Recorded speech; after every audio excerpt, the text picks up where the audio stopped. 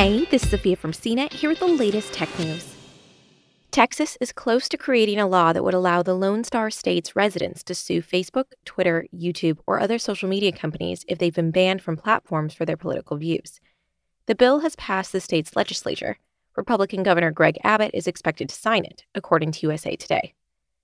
It's similar to a Florida law that was blocked by a federal judge in June, one day before it took effect. U.S. District Judge Robert Hinkle said the law was too broadly written and found that promoting one viewpoint while restricting another isn't a legitimate state interest. The bills surfaced after the high-profile banning of President Donald Trump on Twitter and Facebook after the deadly January 6th riot on Capitol Hill. Some conservatives argue that the social media companies censor content for ideological reasons, a claim repeatedly denied by the companies. Twitter declined to comment, while Facebook and YouTube didn't respond to requests for comment. For more of the latest tech news, visit cnet.com.